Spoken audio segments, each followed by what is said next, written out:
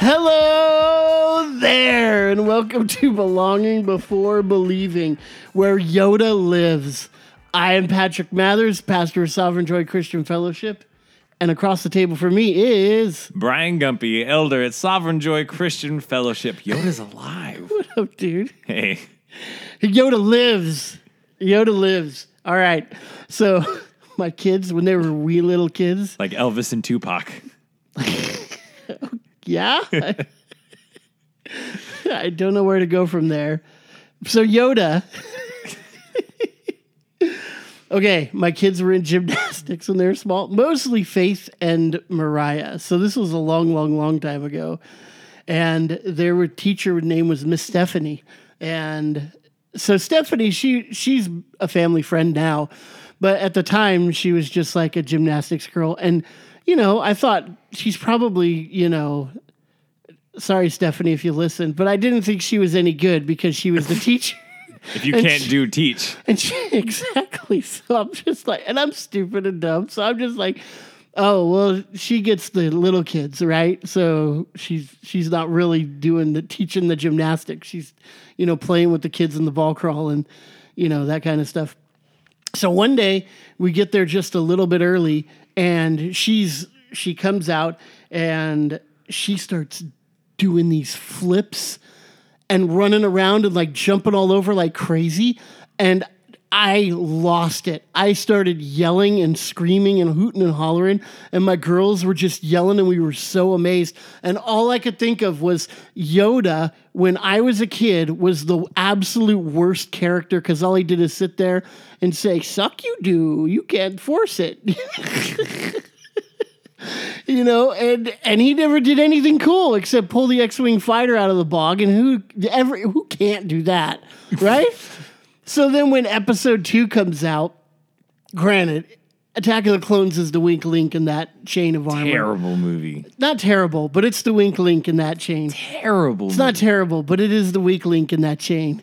So, but... You do have that glorious lightsaber battle at the end where Yoda does flipping all over the place and goes nuts. That's Miss Stephanie. And so Stephanie, today, still in my mind, you are always Yoda.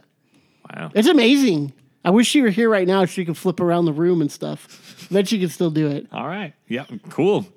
So Yoda wasn't cool in like the 80s?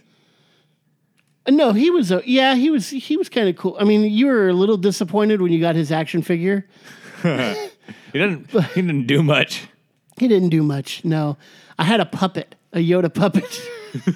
And it was like this really thick plastic, and so your hand got all sweaty, and you couldn't even move his mouth. All you could do is really make his head nod back and forth, and it was the worst thing. But you know, when you're even a kid... for a puppet, that's terrible. He can't even do anything as terrible. a puppet. It's terrible. But you know how when you're a kid and then you grow up, it's like the really cool toys get broken and thrown away, and then the sucky toys last a long time? Yes. That was my Yoda. Because no moving parts. Because, and you didn't want to play with him ever, so he just sat on the shelf. And he was like, yep, Yoda still's around. How old were you? I bet I could go down to my parents' house and Yoda's still there somewhere. How old were you when you realized that Yoda and Grover have the exact same voice? No, I think I knew it was Frank Oz. Like, from the beginning, I think I knew that. Because we were really into the Muppets and stuff at my house. And I knew Frank Oz. Not like we didn't have coffee together. Me and Frank. Swap stories. Yeah. He's an odd guy. I would imagine. He's a weirdo. Weirder? Is Jim Henson weird? Oh, yeah. Dude, they're all eccentric, though, aren't they? They're puppeteers, so... And they made a living doing that. Ventriloquists? No, just because they're not puppeteers. on camera. Yeah, just puppeteers. Puppeteers. Hey, Dark Crystal's coming out. I'm looking forward to that. Speaking of Jim Henson and puppeteering on the Netflix. What is it? What's Dark Crystal? What? Oh, no. I did a bad thing. Oh, my gosh. We might never get to the episode now. Or the question. I guess we're doing the episode. You really don't know the Dark Crystal? No. Like those words, like you've never heard that was even a movie? I feel like I've heard you talk about it, but I've never enjoyed it myself. Okay. it is super cult classic, and it's like dark. Is it like Labyrinth type stuff? Yeah, it's even. I think That's kinda how I darker. pictured I think it. it's darker even than that, and it's all puppets. I don't think there's any humans at all in it, and it's kind of crazy. So I'm not going to go into it now because that'll be great. the whole episode. We need to watch it. That's it. We need to right. watch it, and then I can. So they're remaking the movie, or they're No, taking they're a TV they're show? doing a TV show on Netflix, and it's going to be like a prequel, like before the movie. Like, how did things get as bad as they were when the movie started? All right. Yeah, yeah. And apparently, like Jim Henson had already written out a big chunk of it at least, and so it's kind of going off his story. It isn't like some whippersnapper just shooting off something new. Okay. Yeah. Anyways, Anyway. speaking of kids, Yeah. one of my kids asked us a question. Yeah. Yeah, It's a doozy. it's a doozy. Now, you got part of it. So the question that the listener has already seen as the title for this episode is, do you think there is a link in the way women are treated in church and the way men see their gender uplifted in the Bible?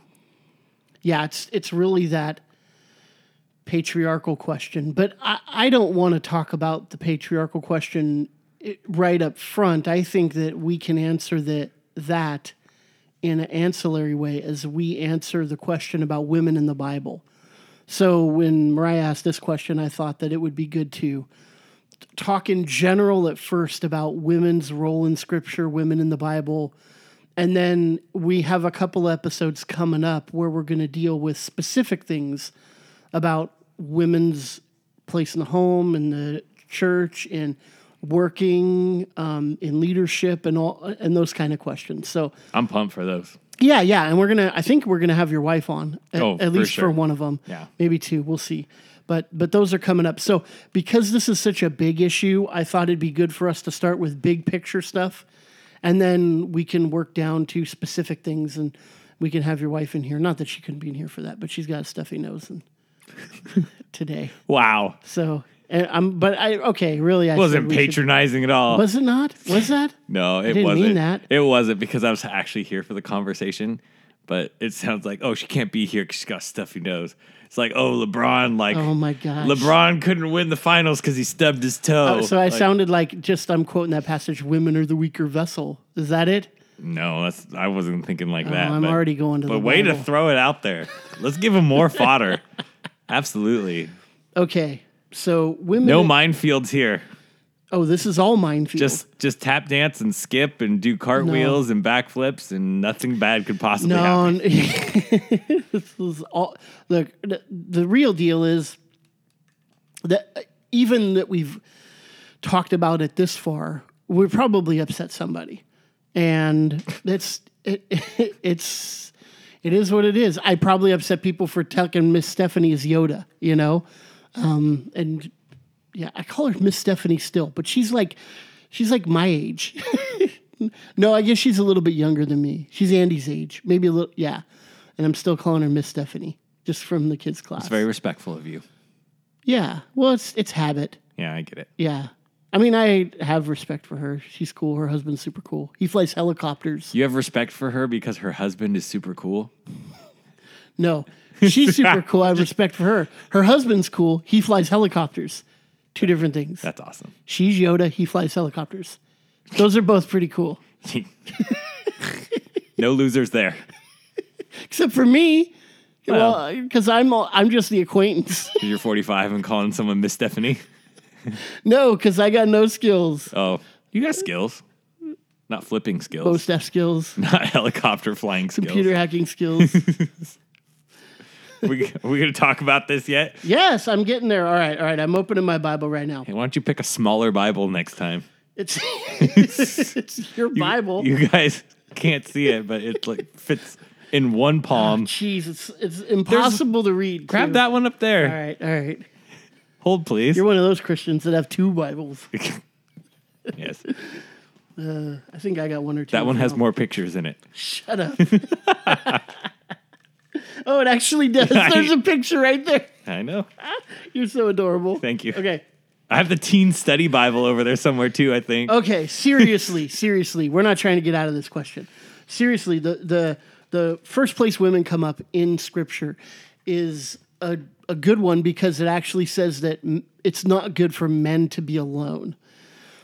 And there's so many jokes that can go off of that, right? That if we're alone, we're just getting in trouble and, we can't, we need somebody there to help us out and keep us on track kind of thing. But all kidding aside, it isn't good.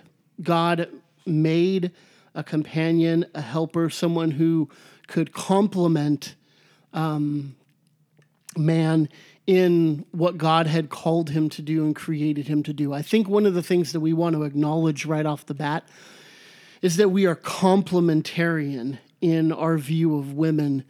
And that means that we believe that women, their role that God has given them is to complement men, not to be subordinate, but that we go together. And it's not good for men to be alone without women.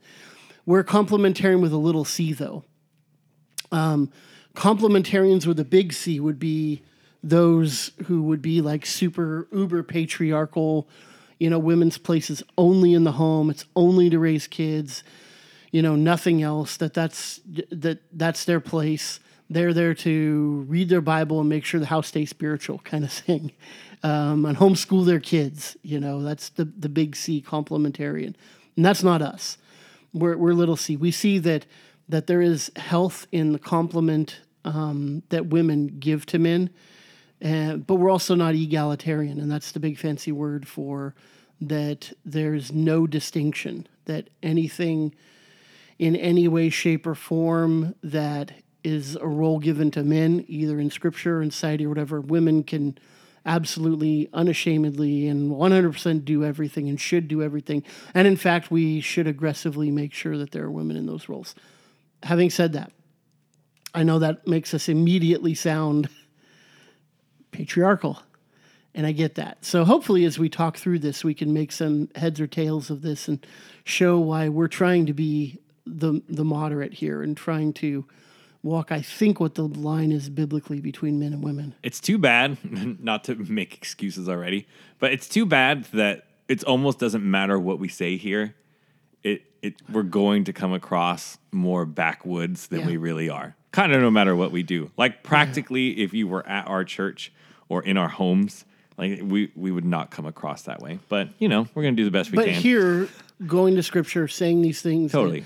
That we believe we need to say, we're going to sound like that. I get it. There's really two big, huge issues that we're inevitably, if we don't now, very in the near future, going to look like backwoods white supremacists, just stupid, just bumpkins. And that's this issue and the LGBTQ issue, which we're planning to get to here in a little while anyways.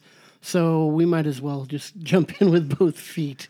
Sounds like fun. Let's go. First of all, the Bible does. Okay, so women are created, and it does say there that their role is complementing men. They're to be, the phrase is help them, and that can mean all kinds of different things. I think in all kinds of different areas. They're created differently, right? I mean, women physically are different, and I don't mean this pejoratively, but emotionally their makeup's different. And I'm not saying, weepy cry kind of thing. I'm literally just saying that we as two different genders, have two different, we're made up two different ways. And as women, their beauty and their role in Scripture is manifold. I know that a lot of people see women in Scripture as being domineered, being vilified, being put in the role of the servant, and being subservient to all men in Scripture.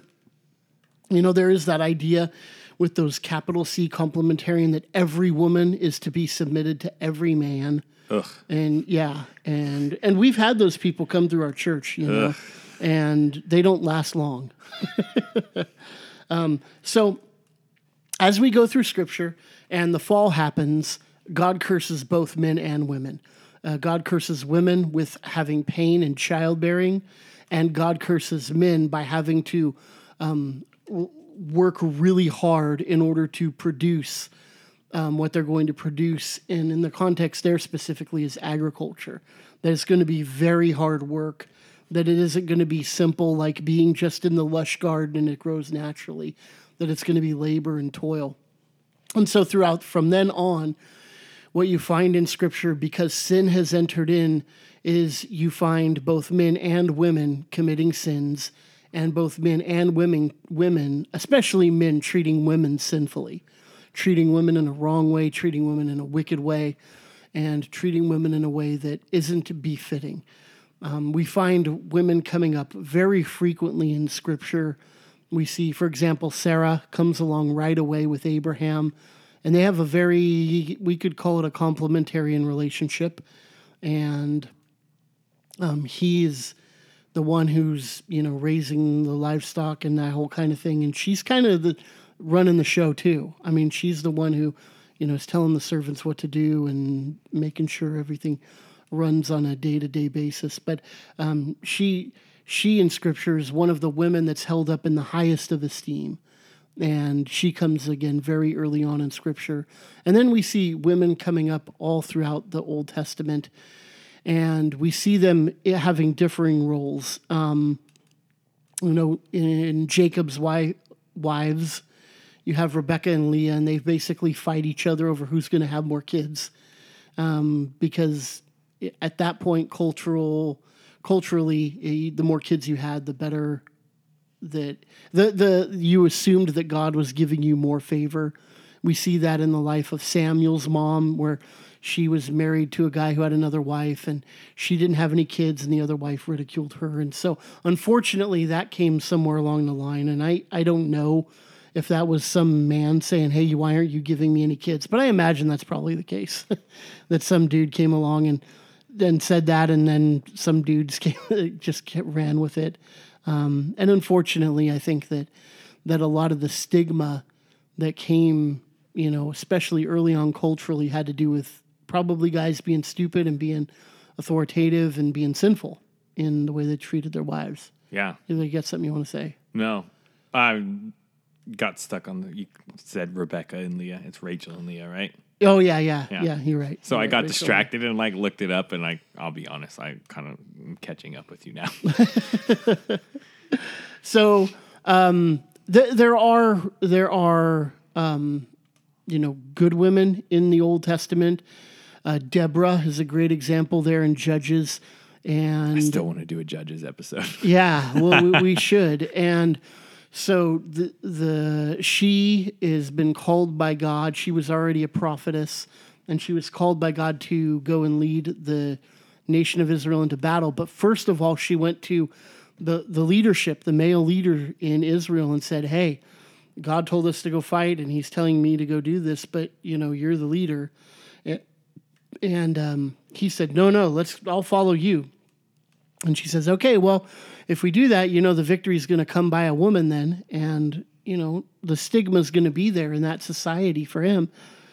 But he really wanted the victory and really saw that the Lord had called her, and so followed her into battle. And it wasn't just her, but it was another woman, Jael, who defeated the enemy general Sisera because he was running away, fleeing, and ran into her tent. And she gave him some more milk to fall asleep, and then she rammed a tent peg through his head. So, atta girl. All because of some warm milk. Warm milk will do you in. Let that be a lesson to you, men. Right. She's held up as a heroine in Scripture. Esther is, of course, one of the greatest women in the Old Testament. And you have a couple of shady ones. You have, what's her name in I got a Bible in front of me. I guess I could just look it up. Rahab, yeah. Rahab was a prostitute there in Jericho. And the two spies who came across the land from Israel stayed with her, and she rescued them and gave them safe passage. And so she wasn't killed. In fact, she's one of the few, there's 4 women that are recorded in the genealogy of Jesus, and she's one of them. And that doesn't escape me, that one, she wasn't Jewish, and number 2, She believed in God's promises and trusted the Lord more than any of the men that were around her, that's for sure. You have Ruth, who, again, wasn't a Jew, but was a Gentile. And she trusted in the promises of the Lord and followed after him in his ways, so much so that she went back and was going to give her whole entire life up to serve her mother-in-law, Naomi, because her husband had died. Well, both their husbands had died. And the Lord brought a husband into her life, and she's actually in not only the genealogy of King David, but of Jesus as well. And then we can go on. And then surrounding Jesus, there was a lot of women. And, Jesus had this unique way with women where he was so tender and yet real with them. And it isn't like he wasn't like that with men as well, but he was definitely more harsh with men. He would drop the hammer. For example, when he's talking with the woman at the well there in John, and they're going back and forth, he could bust her chops because he says to her, go call your husband and bring him here. And she's like, I don't have a husband. He's like, yep, you're right. You've had 5 husbands, and the guy you're living with now isn't even your husband. Now, that is so scandalous in biblical times. And that right there is every reason in the world why everybody around Jesus should have said and probably did think, why in the world is he talking to this woman? But he loved her. He treated her with such grace and dignity. And I think that's where, when we're looking at Scripture and we're looking at how that plays out in the lives of men in the church and how they treat women in an incorrect way, I think it has to do with the dignity. Is they genuinely see women with less dignity and lower value than men. And I think I think that's part of our sin nature. Our tendency is to do that. And we need the corrective from Scripture as men, I think, to not do that. And the corrective comes from people like Jesus, where he takes that woman who, in Luke chapter 7, one of my favorite stories in all of the Bible, and she comes up and she's crying at his feet, and she's a prostitute as well. And she lets her hair down and starts rubbing his feet with her hair. And that act in that culture, I can't minimize it, was extremely sexual. It was that's scandalous. And she was doing that there in a public meeting, and you can just hear the breath come out collectively out of everybody in the room that she would come in there and do that to Jesus. You have the Pharisees, internal commentary there. If he knew who she was, he would not be letting her do this, right? And yet Jesus turns around and treats her with love and compassion and receives that. And I believe it was because she was loving him genuinely in the only way she knew how to love a man. And she wasn't coming to him sinfully. She was coming to him in the way that she understood. And Jesus, crazy thing of all, receives that. He receives it, and he turns to her and forgives her sins at the end of that story and doesn't forgive the Pharisees' sins at the end of that story. That's a crazy story. And I think as men, we do well to learn from those stories and to treat women with, dignity and love and respect and honor that befits them as image bearers of God. Yeah. You kind of laid our cards down at the beginning, calling us moderates here. I never really thought I would like to hear myself as a moderate, but more and more all the time, right? Anyway, especially with this. Oh, totally. But no, I was just thinking, when you see what the two extreme, sides, if you want to call it that, of this issue are, there are people who are clearly not being biblical, and not only in the nuance of Scripture or reading between the lines of what it meant culturally, like you said, like the woman washing Jesus's feet with her hair. If you don't know Jewish culture, if you don't know what the culture, the attitude towards women, and the level of modesty that was expected of them, or what have you, then it would be easy to move past that. But the time and time and time again that, like you said, we see women being treated with respect and dignity and everything else by our Lord himself. Like you don't have a leg to stand on either side. And I don't think that you can really claim like ignorance as an excuse if you're opening up your Bible with any level of regularity. Yeah. And so the question is, do you think there is a link in the way women are treated in the church with how men, see their gender uplifted in the Bible? I think the link is the sinful tendency in men to read a passage like 1 Corinthians 11 and see that the Father is over the Son, and the Son is in an authoritative sense subservient to the Father. And then men are subservient to Jesus, and then women are to be subservient to men, meaning their husbands. And so I think the sinful tendency is to take a passage like that and go, oh, well, see, women are to submit women, and to have that kind of very authoritative patriarchal attitude towards women. But that's not what's being said there. And I want to say in Scripture, what's being said there is that in the church, the way the church is structured is that God the Father is the head. He's the one, it's his church. And he gave the church to Christ. And so therefore Christ has willingly become subservient to the Father. Willingly. He says in John chapter 5, I only do what the Father tells me to do. Now, Jesus is God. Does he have to do what the Father tells him to do? Well, in one sense, no, he doesn't, because he's God. But in one sense, yes, of course, because there's no disharmony within the Trinity.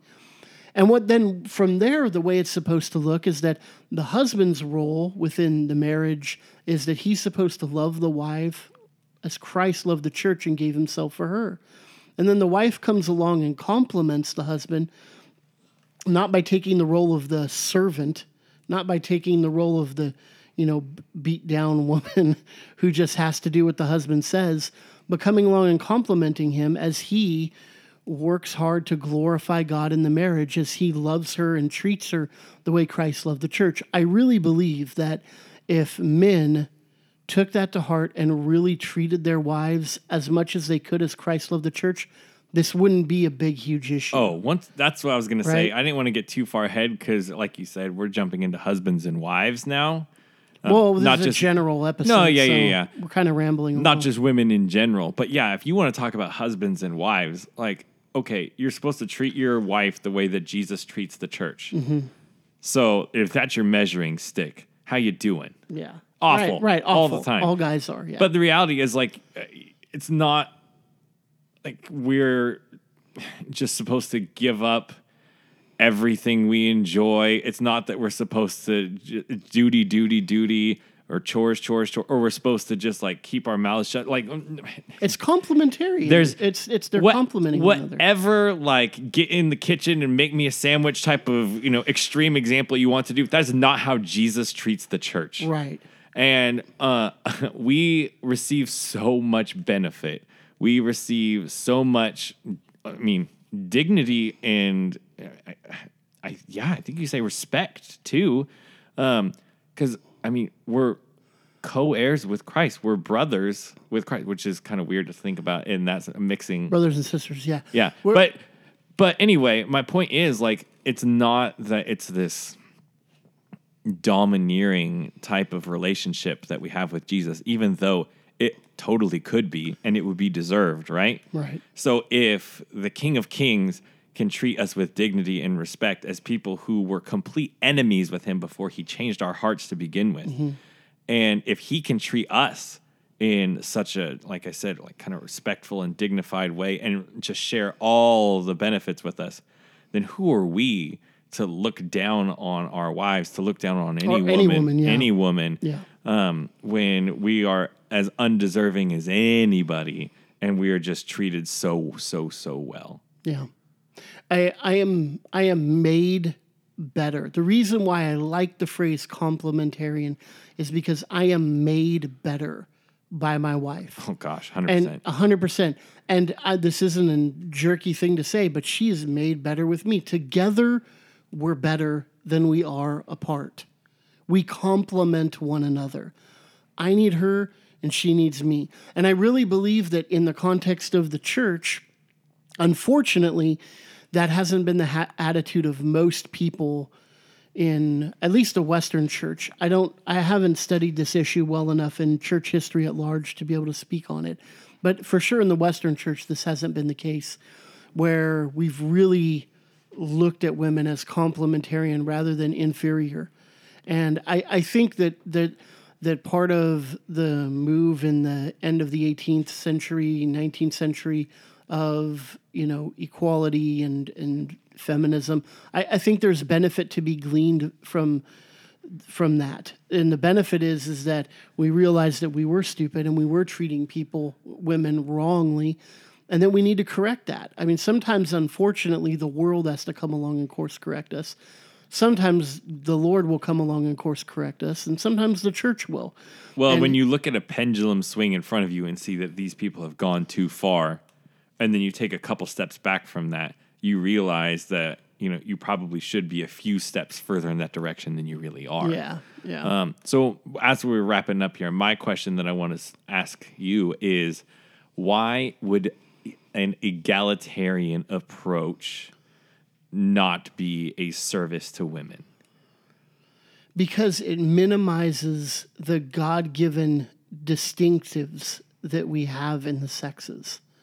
That I believe that that's something to be celebrated and appreciated, that there is distinction, that we are not the same, that it brings health, it brings vibrancy, it brings vitality to the church, it brings richness to the world, it brings wholeness to families and communities when women are women, beautifully women, and men are men in the manliest sense of the term. And I know that sounds, that can sound like I'm being kitschy, and I'm not trying to be. I'm trying to say that we have been created in the image of God. Genesis tells us men and women both have the image of God stamped upon them. So there are elements of women that they have the image of God in ways that men don't, and men have the image of God in ways that women don't.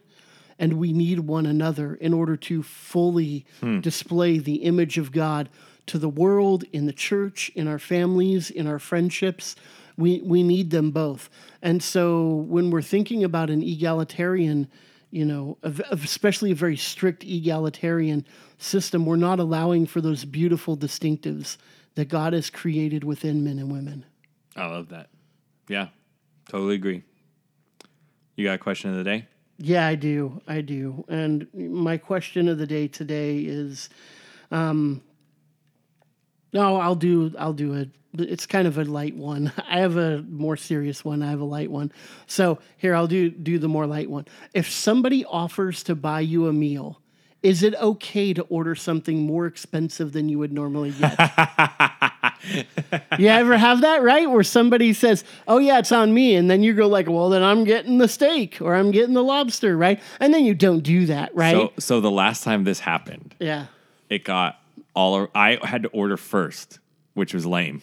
Yeah, that's not cool. And then Rachel ordered, and then other couple ordered, and then he got a steak, and I forget what I was getting. It was at the brewery, so it was like fish and chips or burger or something like that. Well, you can't go wrong there. Those are both good. But the steak sounded better. Yeah. And once it got all the way around to him and he ordered the steak, I was like, yeah, I'm changing it. I want the steak too. Yeah. Totally did.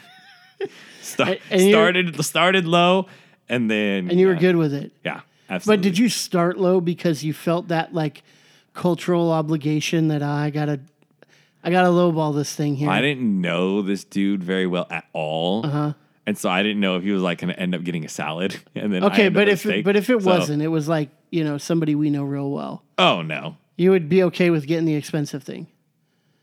If I knew that I didn't want to get something, I would not want to get something significantly more expensive than what they are getting. Okay. To me, it has nothing to do with getting the most or what the price on the menu is has everything to do with how far apart from my meal and their meal. Okay, see, that's interesting because I don't care about that at all. Is in that situation, I'm not going to get the lowest item on the cheapest item on the menu just because it's the cheapest, but I'm going to get like the middle tier thing that I really want. I might really love the steak or the lobster or whatever, but well, they don't have lobster at the brewery. But you know, in that case, I might get the really cool wood stove pizza, you know, instead. Or I might get the really nice burger, you know, but something middle of the road. Or that, you know what they have there? That schnitzel. Oh, that stuff is so good. Yeah. It's still on the menu last time I went. I went there with my brother. Nice. Yeah, just last week. It was a good time. So, repeat the question. Hold on. If someone offers to buy you a meal, is it okay to order something more expensive than you would normally get? So I think we're both saying yes, but you're willing to go wherever dude goes or wherever gal goes. Yep. We're being complimentarian here. Nice. All right, boys and girls, answer the question. We will see you next time. We believe that you belong.